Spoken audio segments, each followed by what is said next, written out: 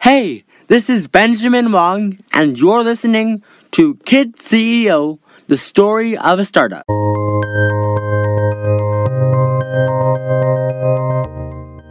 Recently, I was at a check-in session with some other young entrepreneurs at Genius U's Young Entrepreneur Academy. They were going through the 10 steps of creating your company or product, and the single biggest issue was that people couldn't find a team. It's very difficult to create a company all by yourself. Even as a kid, it's even more difficult. Now, at Kidfinity, we've assembled a wonderful team. So in this episode, I'm going to talk about how we were able to put together this team and how you all can too. So I think, not to flex, but the best part of having a team is that you can think of an idea and just tell everyone, get it done, and it actually happens. And this was the aha moment when we were doing the Fireflies, because Kid CEO, I had done all by myself.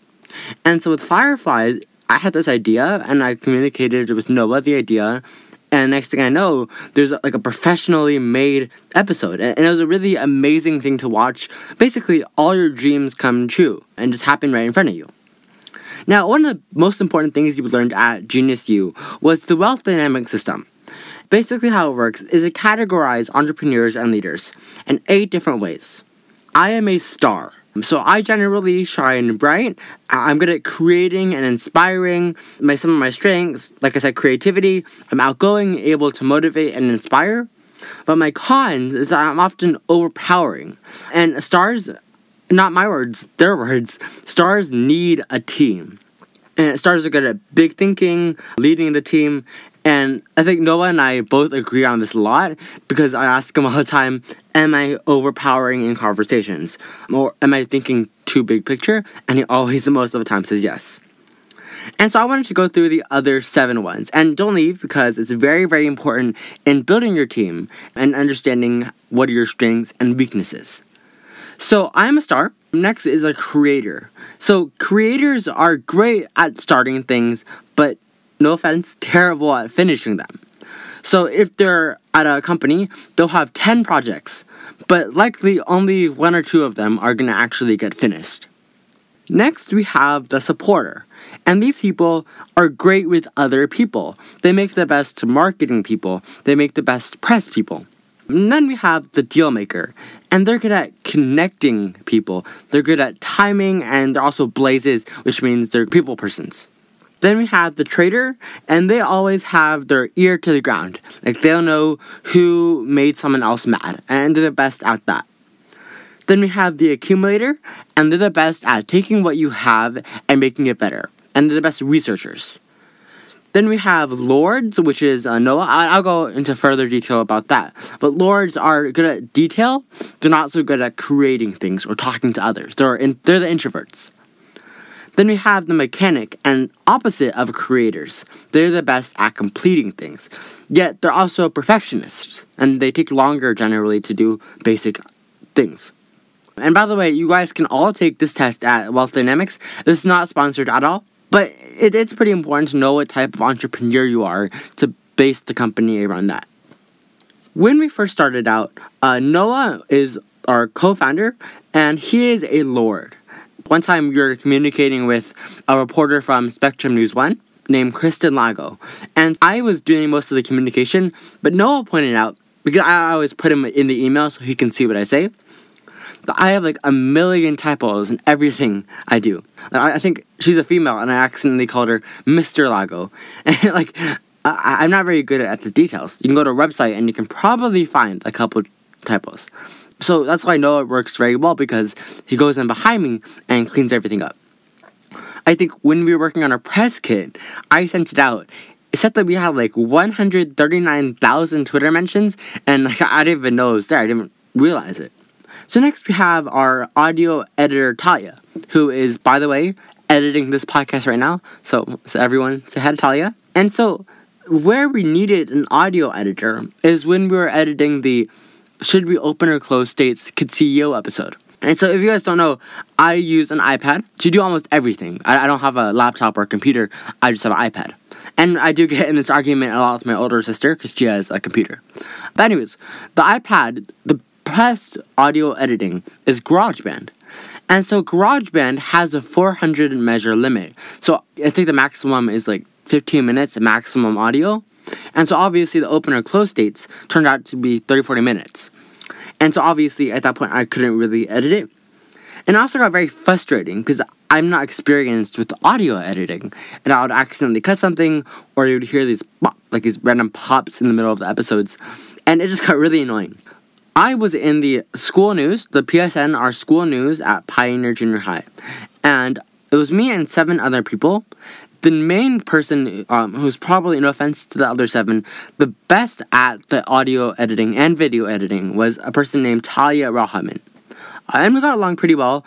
I would say she's more introverted. I'm generally more extroverted, so we got along like that. And so, like I said, Talia is very good at audio editing. And she's a really chill, sarcastic person to work with. And she does good work. So we decided to bring her on because we just said, why not? And so we reached out to her and said, hey, Talia, I'm doing an episode on this. I'm pretty sure you know about my podcast. Would you be interested in, helping us out edit it? And she said, sure. So I sent it over, she edited it, got back to me, and it sounded great. And I think we were somewhere in Arizona when I called her up and said, hey, Talia, do you want to come work for the company? This is what we're doing. Would you be interested? And she said, yeah. And so with connecting that to the wealth dynamics, Talia, though she hasn't officially taken the test, we are all pretty sure she's an accumulator. Even the word accumulator makes sense. She's good at taking our audio quality and taking our audio in general and making it a lot better. And she's very, very similar to Noah. I think they're both introverts and they're both detail people. I'm not so general focused, more about the details. And another great thing about Talia is that she loves listening to the podcast as well. So in the first episode of Story of a Startup, I talked about why I don't like it when adults ask you, what do you want to be one day? Because that encourages you to have like a general job. Like you're going to be an electrician or you're going to be a manufacturer. They're not like, when you say, I want to be an entrepreneur, you get laughed at. And so when Talia heard that while she was editing, it was really nice because that showed that she's actually listening to the entire episode. So next, moving on, we're going to Christopher Hartman, our studio producer. From the beginning, even before we even met, Chris had his own podcast. And he's a very ambitious person, and he's very unique in that way. Unique, similar to me, Noah, and Talia, in that he's willing to do a lot more with his childhood years than just watch TV all day. And Chris is very, very obviously a creator. He has like 2 podcasts. He's doing another one in partnership with us. And he's great at completing things. No offense to him, but he's not the best at always completing them. But he's very good at ideas and very good at creating things. And he actually had another idea for a podcast, and we decided to partner with him because it seemed like a good idea. And so I'll update you guys in a future episode about what happens with that. But it should do pretty good. So while Talia and Chris turned out great, we did have one interview with someone, and on paper he looked amazing. But when it came down to it, we just didn't have a good gut feeling about him. So I'm not going to say his actual name because, again, we didn't actually hire him. But we'll call him Ross. And so Ross, he was very qualified. He was a very, very good individual. He had plenty of ideas. We were bringing him in to be our project manager. So basically, he thinks of ideas and we make it happen and help grow the company. He's very similar to me. If you guys remember, in the first Story of a Startup episode, I kept talking about why I wanted to be an entrepreneur. And this guy, Ross, he wanted to be an entrepreneur just as bad. He wanted to be his own CEO. He wanted financial freedom. He wanted to leave a legacy. But he was one of those people that Warren Buffett would call an outer scorecard. Inner scorecard don't care what others think and just do it for themselves, whereas outer scorecard care more about others' opinions than himself. No offense to him, of course, but I would say he is an outer scorecard. And he was very creative. He had great thinking. I remember there's one question about how much would he charge to wash every window in Los Angeles.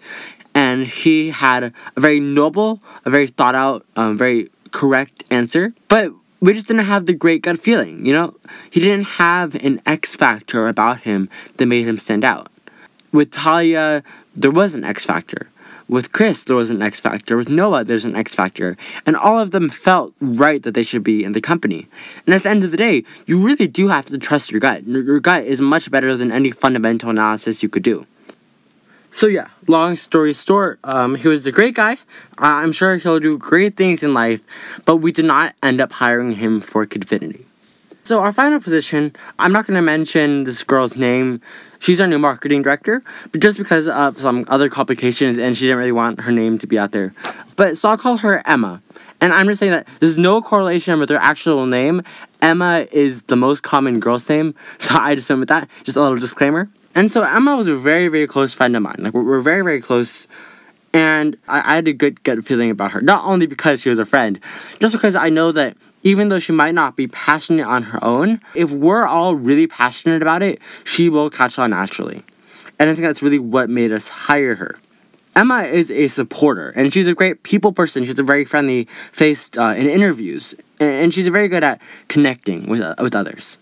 And she seemed like a perfect candidate for a marketing job. We brought her in originally just to see how it worked, but there were some complications because she had prior legal obligations that we had to work out. But eventually, we figured it all out, and now she does interviews for us left and right. She reaches out to new Kid CEO guests. She finds fireflies. She interviews new candidates, and she's it turned out very well. So now we're going to talk about how you all can get your team, because I have talked about the benefits of a team, but haven't really told how you guys are going to get the team. First, always go to your connections. Do you have a friend from school? Do you have a friend from a hobby? Maybe you're in a Dungeons & Dragons group, and you have a friend there who wants to do audio editing one day, and you want to do a podcast. Maybe something like that. Next, you can post on social media. I can't tell you guys how easy it was for social media or for finding Fireflies guests once Noah started posting out. Like, instead of having to reach out individually, Noah just post up a story that says, do you think we should have mail-in voting? Or, for example, do you think we should have mail-in voting, yes or no? And he polls one debater from yes and one debater from no, and it's like 100 times easier. It's so much better. Next, you have the Facebook mom groups. And I'm sure the strong majority of you have parents who have Facebook, and your moms are probably part of a Facebook group. I know my mom is part of the Claremont Facebook group, the Upton Facebook group, the Rancho Facebook group. So my mom just posted up something that says, hey, my son Ben is looking for a couple candidates for his company Kidfinity. If anyone wants to apply, they can email me. And it's so easy and simple, and a great way to get furtherly involved with the community. Furtherly? I don't know if that's a word. And so when you talk to them, something I learned is always talk in terms of what they want. Never talk in terms of what you want. Like, if I want someone to give me their water bottle, I'm not going to tell them, give me your water bottle because I'm thirsty. I'm going to say, sharing is a very good thing. If the entire world shared, we would have a better place. And that sounds cheesy, but it works. Tell them how good of an opportunity this is. Like, how often is it that a kid is offered a good experience and a good job? Also, it's fun. Like, why wouldn't they? Personally, I would rather work for a startup than play video games endlessly. And so just pitch them all of this, and I'm genuinely sure that someone will say yes. So now you have people who actually want to join the company. But then, how do you make sure they're a good candidate? Like, you don't want to go around giving people 10% of your company simply because you feel bad about saying no to them. And it also brings me to the point of how you're going to pay them, which I'll get into later. But the second they apply, always reach out to them via email, via text, Instagram, whatever, and bring them in for an interview. Because they're kids, always make sure they have a fun interview. At the end of every single meeting I've ever had with a potential candidate, I always have them rate us on how fun the questions were. And if they weren't fun, then we've been doing something wrong, right? I've learned that the most insightful questions are the most weird. I know I put together this list of 30 questions from Zappos, from Amazon, from Google.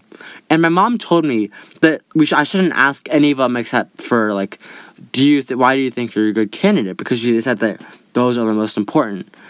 But no offense to my mom, she gives great advice, but I did not end up listening to that advice. because I just felt the other questions were just better, and they got me able to know the person a lot closer.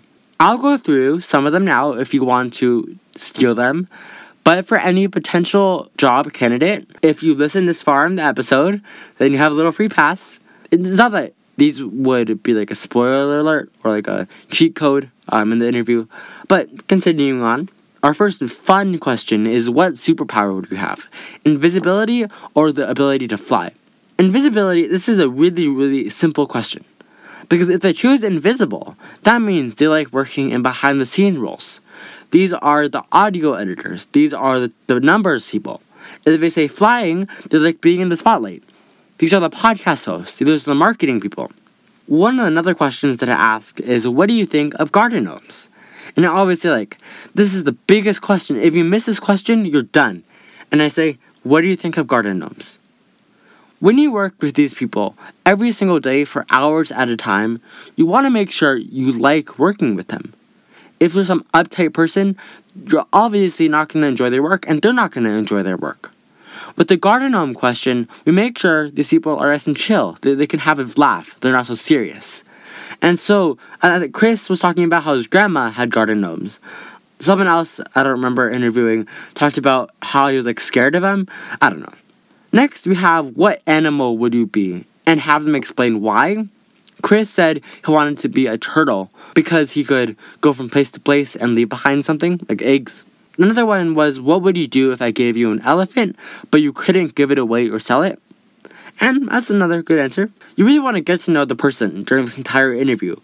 Don't make it as, are they qualified? Make it as, would you like to work with them? Qualified should be the last question you ask yourself. And, you want to make sure that you love your job and they love their job. So even if they strike 10 on every category, if they don't seem very passionate about it, then they're done. Lastly, make sure you share similar values. I read the book Delivering Happiness by Tony Hsieh from Zappos, and they made sure that all their employees and job candidates were very strong to the company's own culture. Our values are embrace and drive change, work smart and play hard, quality before quantity, and that passion leads to ambition. And we have it all up on our website, kidfinity.co/opportunities. Make sure they share those values with you. If someone goes up to us, he wants to do 30 projects, but he wants all the projects to be terrible, not that someone would do that, but then obviously we have completely opposite values. So they don't just need to be good at the job, they have to share the similar values, they have to be passionate. I think one of our other employees was, when I was reaching out to them, they were like, I'm not qualified, I don't even know what to do in this job. And I said, we can teach you everything, but we can't teach you passion. And so we hire based on their passion, not based on their skill. And once you have the employees, how are you going to pay them? And I did not take any notes on this. I'm doing this completely freehand, by the way. What we do is, instead of paying them a salary because we don't make that much money, we give them a percentage of the profits of their projects. So Chris, whenever he makes a podcast, we give him a percentage of the profits. Talia, whenever she edits, we give her a percentage of that episode's ad revenue. And, that's why it's a great way to encourage them. It's a great way to pay them and reward them, but not having to spend too much of our own budget. Once you have them too, make sure you keep that company culture up. I think, to be completely transparent, that's one thing that we're lacking at Kidfinity, company culture, which is ironic because that was the number one thing we were thinking of when we created the company. So make sure you have team meetings, make sure you have time to talk to them. Just earlier today, I had a nice conversation with Chris, and it was nice. You want to make sure the people you work with are your friends more than anything. So that should be it for this episode. If you have any questions, like always, you can DM me on Instagram at officialbenjaminwong. I'll make sure to always reply. You can email me, ben@kidfinity.co, and just reach out to me if you have any questions. So that's it, and I'll see you all next week. Bye. Thanks so much to Nova Golder, our episode advisor, and Talia Rahman, our audio engineer. And thanks so much to you all for listening. If you like what you're hearing or have any feedback for me, please consider giving us a review on Apple Podcasts, or even consider subscribing. Thanks so much, and have a productive and innovative week.